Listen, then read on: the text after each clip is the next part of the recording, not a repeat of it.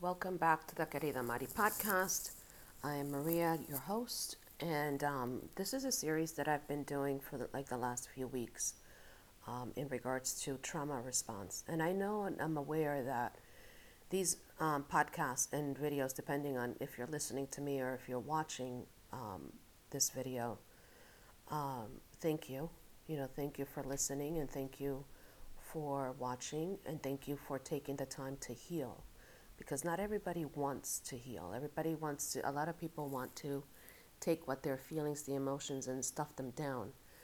And a lot of people don't believe in therapy. And that's why we do therapy, to deal with the people that don't do it. Or to deal with the people that say that they're going to therapy and do it and they don't do shit. So, welcome. Anyway, today I have something for you that is how to go from self destructive patterns, behavior patterns, to incorporating healthy or healthier behavior patterns. Um, so let's get started and take good care of yourself when you're listening. Please don't listen to this podcast while you're driving, just in case stuff comes up and that you're not prepared for. Make sure that when you're watching, you can take good care of yourself after you listen or after you watch.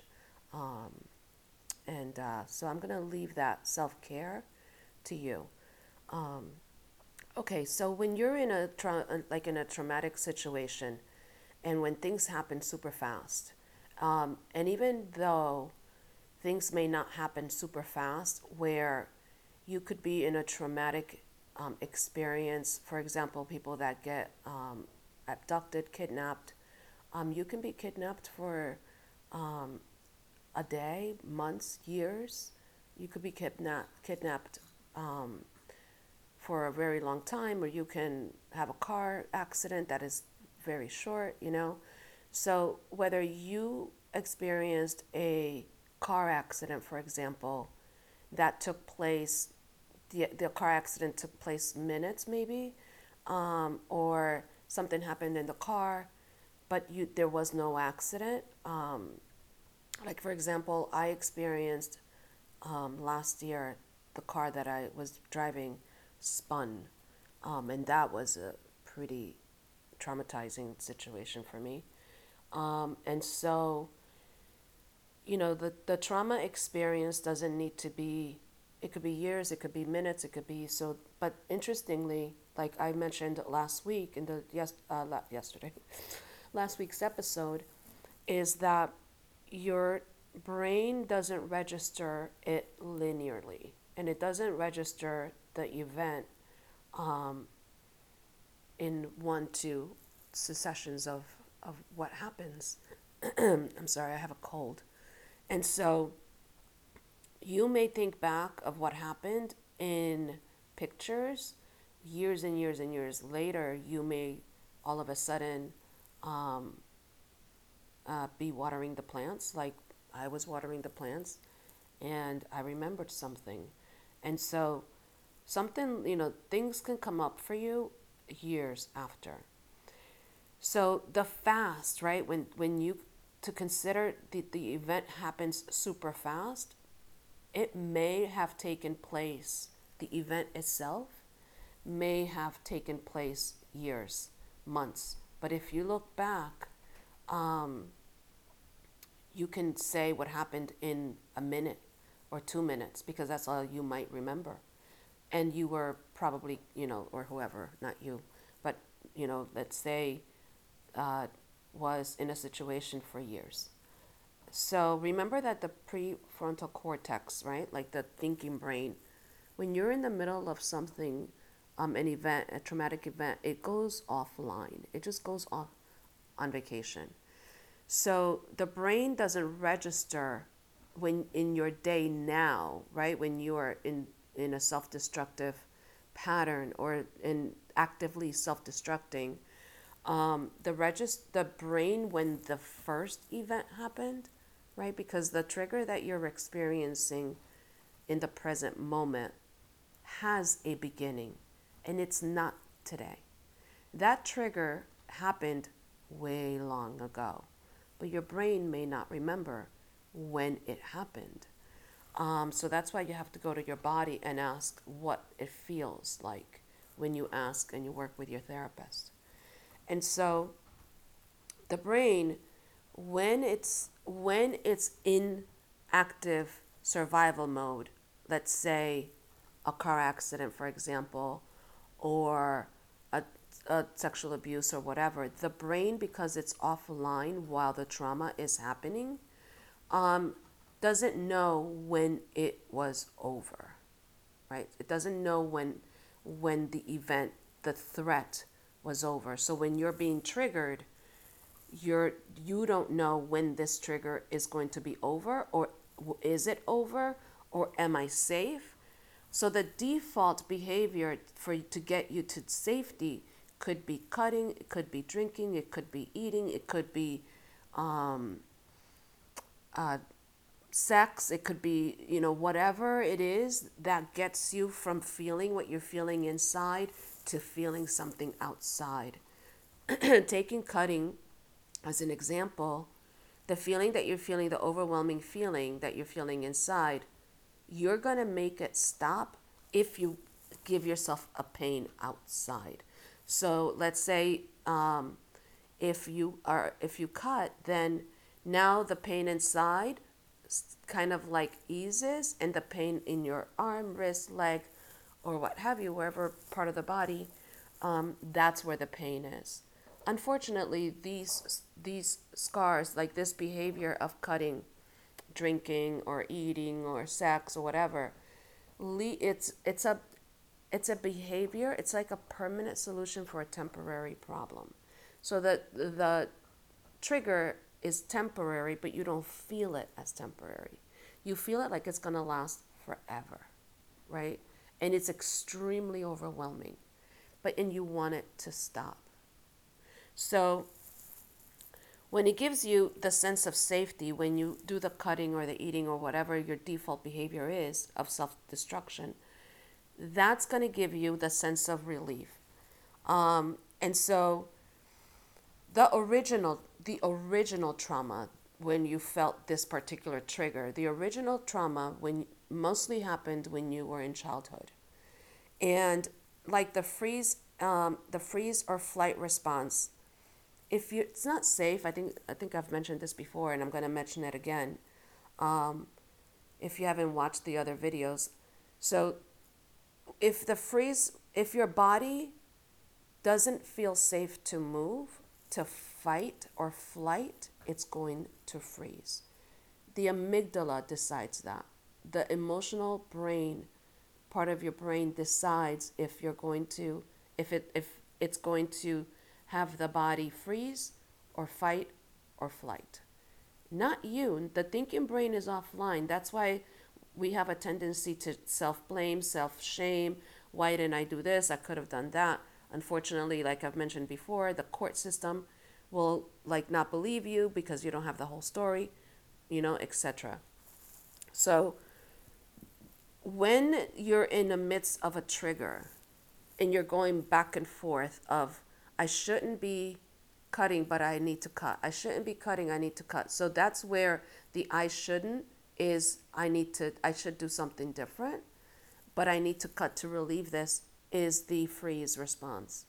So even though you're cognitive wondering, I shouldn't do this, but I have to do it anyway, but this is the way that I relieve, so now after you have to do it because it's what you know, right? And it's what you learned. And so as children, because we're little as children, and most likely the abuser is an adult, they're older, bigger, right, than us. And so as children, the threat is always bigger than us. So when we get triggered, we're triggering the inner child, right? Not the adult self, the inner child. It's what's being triggered. The goal is to have a conversation between the inner child and the adult self so that we can incorporate new ways of taking care of ourselves. Now, here's the thing. The self-destructive pattern is what's keeping you safe, and it's what's keeping you um, alive, right? So when you and also the shame and the self-blame is the an- anti, anti the antithesis of healing. Now self-compassion is going to be your best friend toward healing. You need to be compassionate towards the inner child that's coming forward every time it gets triggered. And so the things that you might say or people say, and I've heard people say, is, why on earth, like Maria, why on earth am I sad and I have nothing to be sad about, right? Or I have no idea why I'm afraid of the dark, right? I have no idea why I can't watch scary films. I have no idea why certain floors of the house scare me, the attic, the basement, a certain room. The thing is, it's not you that is sad or scared or gets frightened by the certain room. It is the inner child that is scared, and it's the inner child that it's sad. That's why it doesn't make sense to you as a grown up, like, what in the world? But the inner child is the one that is present, that is afraid, and you don't have the history, right? Because, excuse me, you don't have the narrative, the story, because you just haven't, it's not there, you don't remember it, or you haven't done the work to excavate. The one thing of doing therapy is the more that you go into self-discovery, the more stuff comes out of your body, and the more you'll talk, with yourself. And so, because you don't have the narrative and you don't have the stories, there's the self-blame, the self-betrayal, the self-shaming, and all of these. Like, for example, the why on earth am I not? Why am I on earth am I sad? I have all this stuff, or I have nothing. Like, no idea why I'm scared or whatever. All of that is self abuse. All of that are sentences of self gaslighting, right? They're not helping you at all. So now you may be, living large, right? But your inner child is not. You may be living in the beautiful house, beautiful space, beautiful car, you have a beautiful job, you have a beautiful spouse, everything is wonderful, but you don't know why, right? Your inner child isn't wonderful. Your inner child isn't living large. And that's why you have that cognitive dissonance that's going on. So let's talk a little bit about how to go from switching from self-destructive behaviors to healthier destructive behaviors, and how to make the healthy behaviors patterns more as a default. So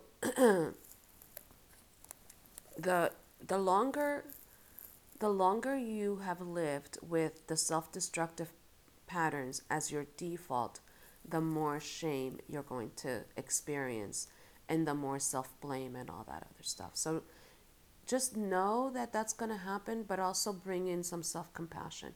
That's the incorporation, right, of the healthier behaviors.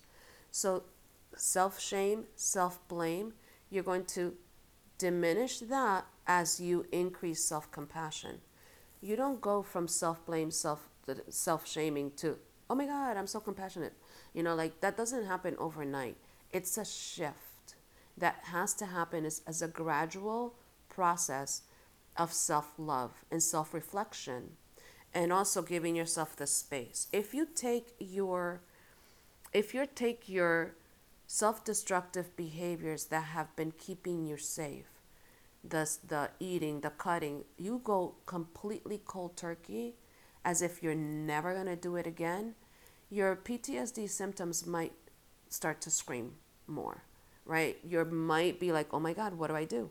If I can't cut, what do I do? If I can't eat, what do I do? So that's the thing, is that the what do I do, and if you don't have the what do I do instead, then you're going to freak out and you're going to be like, fuck therapy, this shit is fucking crack, right?